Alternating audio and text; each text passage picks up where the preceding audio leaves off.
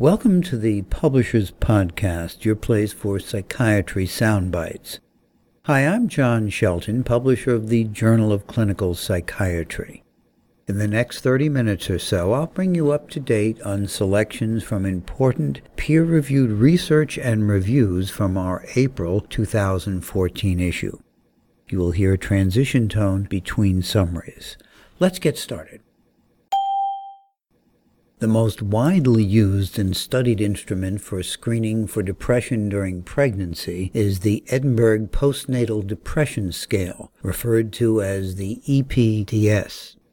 But although the EPDS does identify significant numbers of pregnant women with depression, many women scoring above the cutoff for possible clinical depression are not depressed. Little is known about these women. To learn more, the authors of this article conducted a study with the aim to investigate the mental health characteristics of women who screened positive for depression with the EPDS during pregnancy. The study received funding from the Icelandic Center for Research, Wyeth Research Fund, and 4 other nonprofit institutions. Consecutive women receiving antenatal care in primary care clinics were invited to complete the EPDS in week 16 of pregnancy. All women who screened positive on the EPDS and randomly selected women who screened negative on the EPDS were invited to participate in a diagnostic psychiatric interview. The study results showed that some of the women had mental disorders other than depression, for example, anxiety disorders, bipolar disorder, and eating disorders. Others did not have any mental disorder at all. The study further showed that many of those women were correctly identified by the EPDS as having coexisting mental disorders such as anxiety disorders. Finally, those women scoring high on the EPDS were more likely to be psychosocially vulnerable. These vulnerabilities may be associated with adverse outcomes, even if no mental disorder is present. The authors conclude that it is important for clinicians to conduct a comprehensive clinical assessment following the use of the EPDS during pregnancy to ensure that women who screen positive on the EPDS receive appropriate help. Acculturation is the process by which an immigrant acquires culture of the dominant society. In some immigrant populations, acculturation is associated with increased risk for suicide. In a study funded by the NIH, Perez Rodriguez and colleagues tested the impact of age at migration, time in the United States, social network composition, language, and race-ethnic orientation on suicidal ideation and attempts in U.S. Hispanics. They used data from the National Epidemiologic Survey of Alcohol and Related Conditions.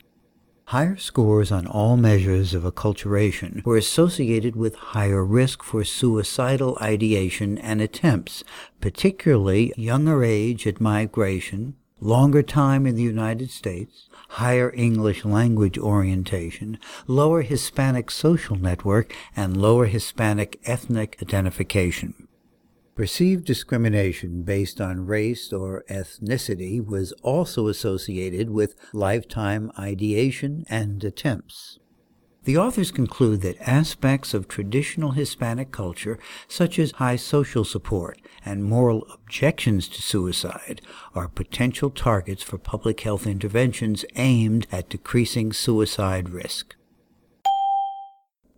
Rhythm disturbances are a key clinical feature of bipolar disorder. In this part of a 2-study focus on biological rhythms and bipolar disorder, Dr. Robert Gonzalez and colleagues aim to test the relationships between mood disturbances and rhythm disturbances. Their work was funded by grants from NARSAD and the National Institute of Mental Health. To assess rhythms in patients diagnosed with bipolar disorder, the authors used actigraphy, a device designed to record physical movements. The study results showed that rhythm disturbances were related to mania but not depression. In addition, a relationship was found between rhythm disturbances and other clinical symptoms, such as a decreased need for sleep, disturbances in thought content, and an increase in motor activity and energy. The authors conclude that their findings support the idea that a rhythm disturbance exists in bipolar disorder. Actigraphy may prove to be a useful tool in monitoring patients with bipolar disorder and in continuing to assess the possible underlying causes of the illness.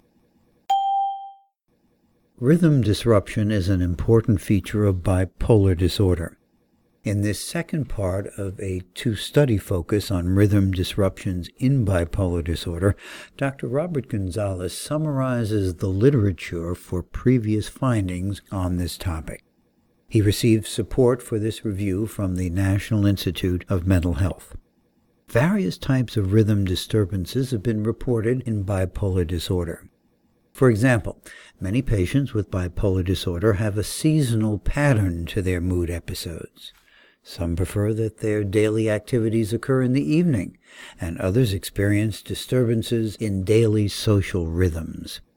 Disturbances in sleep-wake cycles and hormone secretion have been reported.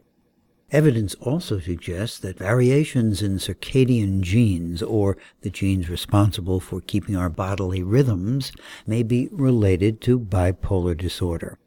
Understanding biological rhythms is of particular importance, as rhythm disturbance may be associated with the onset of symptoms as well as a worse course of illness in bipolar disorder. Some literature suggests that treatments focusing on stabilizing rhythms may be a benefit in treating this debilitating disorder. The author concludes that a greater understanding of rhythm disturbances in bipolar disorder may provide knowledge about the possible causes of the illness and may aid in the development of treatments. Fragile X syndrome is an autism-like disease characterized by learning difficulties and behavioral issues, for example, shyness, attention deficit hyperactivity disorder, anxiety, and aggression.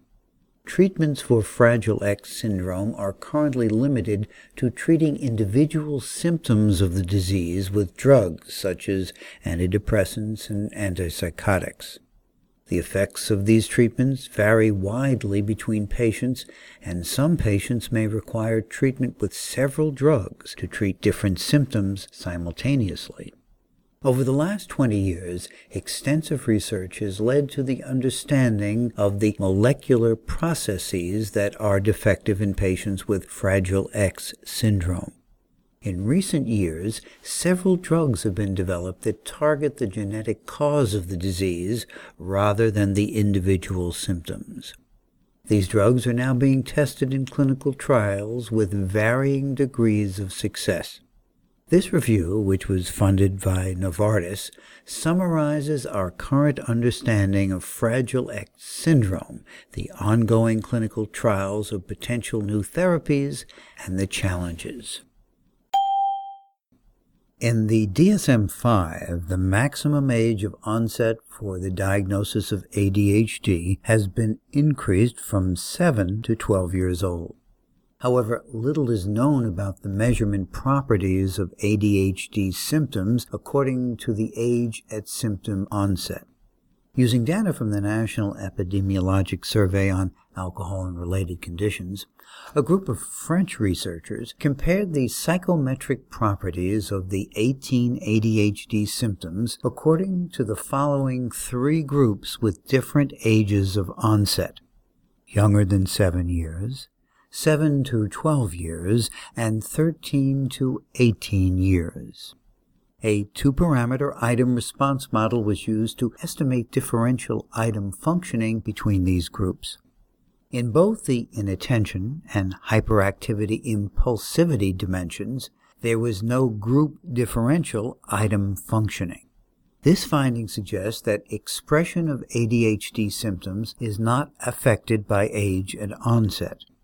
The authors conclude that their findings provide psychometric support to the DSM-5's increase in the age at onset criterion. They also believe that their data suggests that the criterion could be extended to 18 years of age without modifying the psychometric properties of ADHD symptoms, but that clinical and public health implications should be taken into account before considering further changes in the maximum age of onset. Comorbid substance use often causes diagnostic uncertainty in psychosis and may influence the course of illness.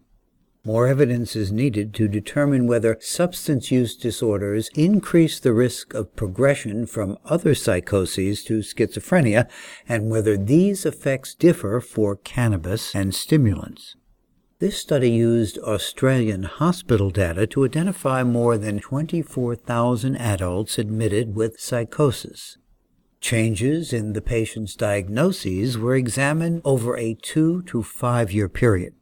The authors measured agreement between initial and final diagnosis, and they assessed the predictors of diagnostic change to or from schizophrenia. The authors found that more than 1/3 of people with psychosis had comorbid substance diagnoses at their index admission. More than 80% of initial diagnoses of brief, atypical, or drug-induced psychoses were later revised, including 46% that were revised to schizophrenia. Substance disorders during follow-up were associated with greater diagnostic instability, but not with a greater risk of progression to schizophrenia. Cannabis and stimulant disorders had different effects. People with ongoing cannabis disorders were more likely to progress to a diagnosis of schizophrenia. By contrast, people with stimulant use disorders were more likely to drop out of ongoing care. Those remaining in care had greater diagnostic instability. They were less likely to progress to later diagnoses of schizophrenia than people with no substance comorbidity, and more likely to have initial diagnoses of schizophrenia revised to other conditions. The authors conclude that it is important to avoid premature closure on a diagnosis of schizophrenia, particularly when stimulant disorders are present. Response to antipsychotics is highly variable in schizophrenia, and determinants of response are not well understood, nor are they generally used to design clinical trials. The authors of this article sought to better understand factors that determine response to antipsychotic treatment. As part of a large public-private collaboration and supported by the Innovative Medicines Initiative, they assembled the largest dataset to date of patient-level information from randomized, placebo-controlled trials of second-generation antipsychotics conducted by 5 large pharmaceutical companies. The dataset included 29 placebo-controlled trials that incorporated about 9,000 patients. The authors found that while the usual length of trials is 6 weeks, drug-placebo differences were observable at week 4 with nearly the same sensitivity, and dropout rates were lower. Several attributes were associated with significantly greater drug-placebo differences on symptom improvement and rates of study completion, such as being female, being a young adult with a few years removed from one's first episode, having prominent positive and negative symptoms, and living in Eastern Europe as opposed to North America.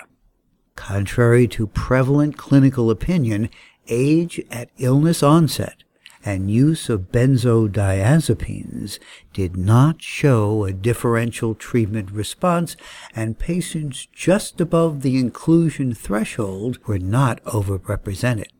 This work suggests that proof-of-concept trials can be shorter and their efficiency improved by including an even distribution of sexes and more patients with prominent symptomatology, thus reducing patient exposure to placebo and experimental treatments. Cigarette smoking accounts for over 400,000 deaths annually in the United States. The smoking prevalence rate in the general population is approximately 20%, while it is estimated to be over 75% in patients dependent on cocaine and methamphetamine. Despite the pervasiveness and deadly consequences of smoking in addicted individuals, smoking cessation treatment is typically not provided in treatment programs for substance use disorder. This is due in part to some concerns that concurrent treatment of nicotine and stimulant dependence might be overwhelming for patients, and thus might negatively impact both treatment attendance and stimulant use outcomes. The authors of this article present a randomized controlled trial conducted with 538 cocaine and/or methamphetamine-dependent patients. The researchers evaluated the impact of concurrent treatment for substance use disorder and nicotine dependence in stimulant-dependent patients. Participants were recruited from 12 outpatient treatment programs for substance use disorder. All participants received substance use disorder treatment as usually provided at the participating site. Participants assigned to concurrent treatment also received smoking cessation treatment consisting of extended-release bupropion, a nicotine inhaler, weekly individual smoking cessation counseling, and contingency management for smoking abstinence. The study received funding from the National Institute on Drug Abuse Center for the Clinical Trials Network.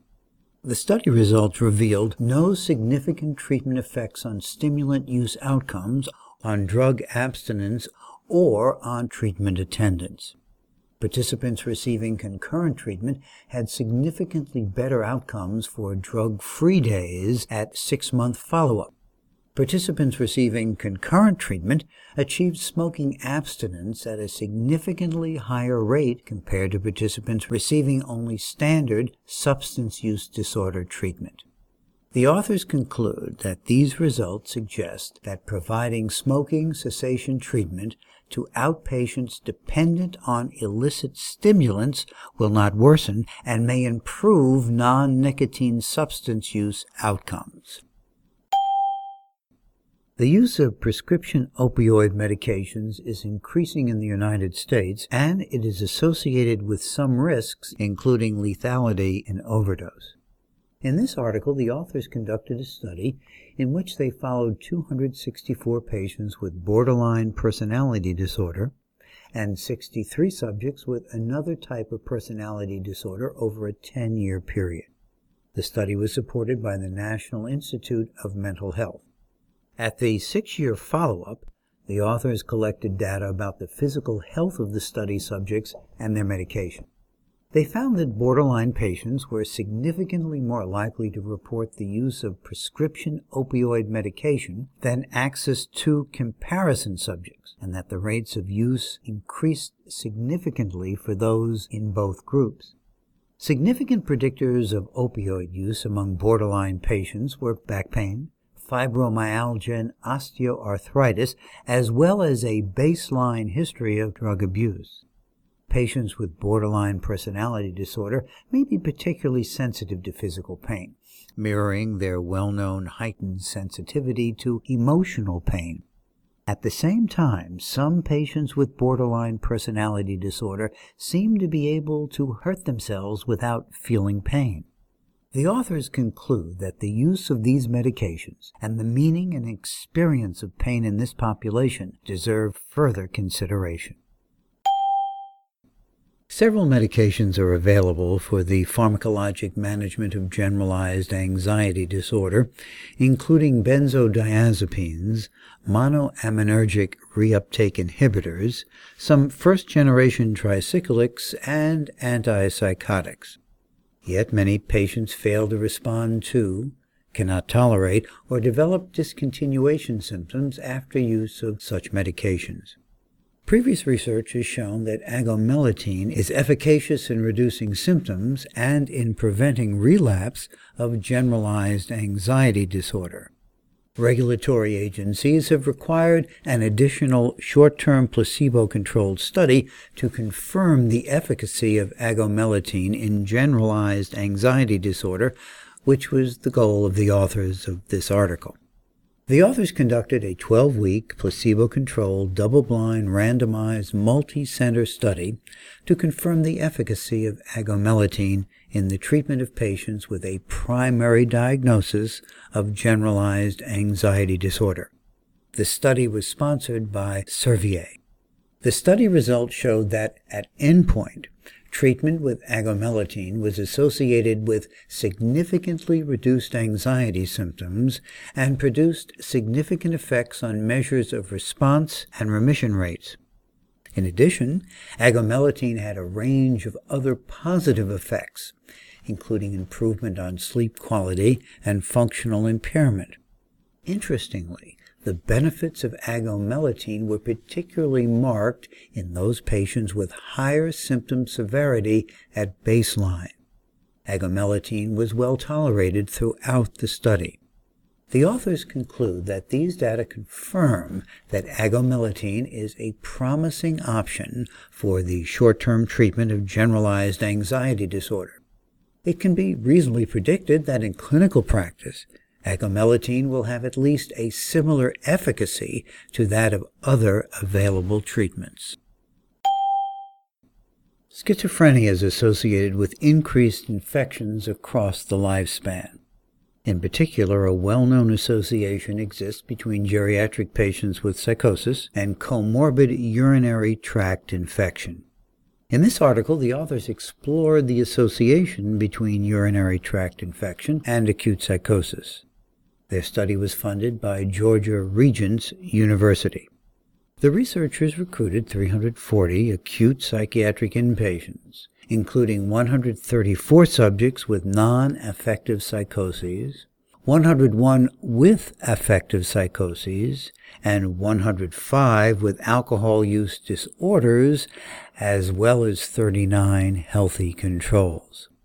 On the basis of urinalysis and microscopy, 21% of subjects with non-affective psychoses, 18% with affective psychoses, 12% with alcohol use disorders, and 3% of controls had a urinary tract infection. After controlling for potential confounding factors, urinary tract infection was almost 11 times more likely in subjects with non-affective psychoses and almost 9 times more likely in subjects with psychotic depression than in controls. No significant associations were found between clinical characteristics and urinary tract infection in subjects with acute psychosis. The study findings replicate an association between urinary tract infection and acute non-affective psychosis and suggest that the association may extend to affective psychosis as well. Although underlying mechanisms remain unclear, the authors conclude that the findings highlight the potential importance of monitoring for urinary tract infection as a routine part of health screening in relevant patient populations. They further contend that recognition and treatment of urinary tract infection in acute psychiatric inpatients may also decrease risks of other adverse events during hospitalization. Acidosyl-L-methionine, or SAMI, is a popular and natural agent that can be used alone or in combination with standard antidepressants for treating depression. It has not yet been compared against selective serotonin reuptake inhibitors. The authors of this study carried out a 3-armed, placebo-controlled, randomized, double-blind clinical trial comparing the antidepressant efficacy of SAMI against escitalopram and against placebo. The authors randomized 189 outpatients with major depressive disorder at the Massachusetts General Hospital and at Butler Hospital. Patients were randomized for 12 weeks to SAMI, 1,600 to 3,200 milligrams per day, or escitalopram, 10 to 20 milligrams per day, or placebo. Doses were escalated at 6 weeks in the event of non-response. The main outcome measure was the 17-item Hamilton Depression Rating Scale. All treatment groups demonstrated a significant improvement of about 5 to 6 points in 17-item Hamilton Depression Rating Scale scores, but no significant differences were observed between the three groups. Response rates were 36% for SAMI, 34% for escitalopram, and 30% for placebo. Remission rates were 28% for SAMI and for escitalopram, and 17% for placebo. Again, these findings did not differ significantly between treatment groups. Tolerability was good. Significant differences in side effects between treatment groups were observed for dizziness, anorgasmia, diminished mental acuity, and hot flashes. Gastrointestinal side effects were most commonly reported in the SAMI arm, with rates of 19% for stomach discomfort and 20% for diarrhea. The study suggests that neither SAMI nor escitalopram were superior to placebo for treatment of depression. However, this is the first comparison of SAMI against a selective serotonin reuptake inhibitor, and therefore further comparisons between SAMI and established antidepressants are called for. This study was supported by the National Institutes of Health and the National Center for Complementary and Alternative Medicine. SAMI tosylate and matching placebo were supplied by Pharmavite. Antipsychotics are effective for managing the positive symptoms of schizophrenia, but no medications are approved for treating the negative and cognitive symptoms that can persist despite an adequate treatment response. This commentary focuses on the mechanism of action of currently available antipsychotics and discusses how targeting N-methyl-D-aspartate or NMDA receptors may address currently less treatable aspects of this condition, such as negative and cognitive symptoms. This month's Practical Psychopharmacology column looks at laboratory data showing that pomegranate juice inhibits intestinal CYP enzymes. Therefore, theoretically, it could affect the bioavailability of certain drugs. Dr. Andrade weighs the available data and considers whether there is enough evidence in humans to conclude that pomegranate juice does indeed have this effect.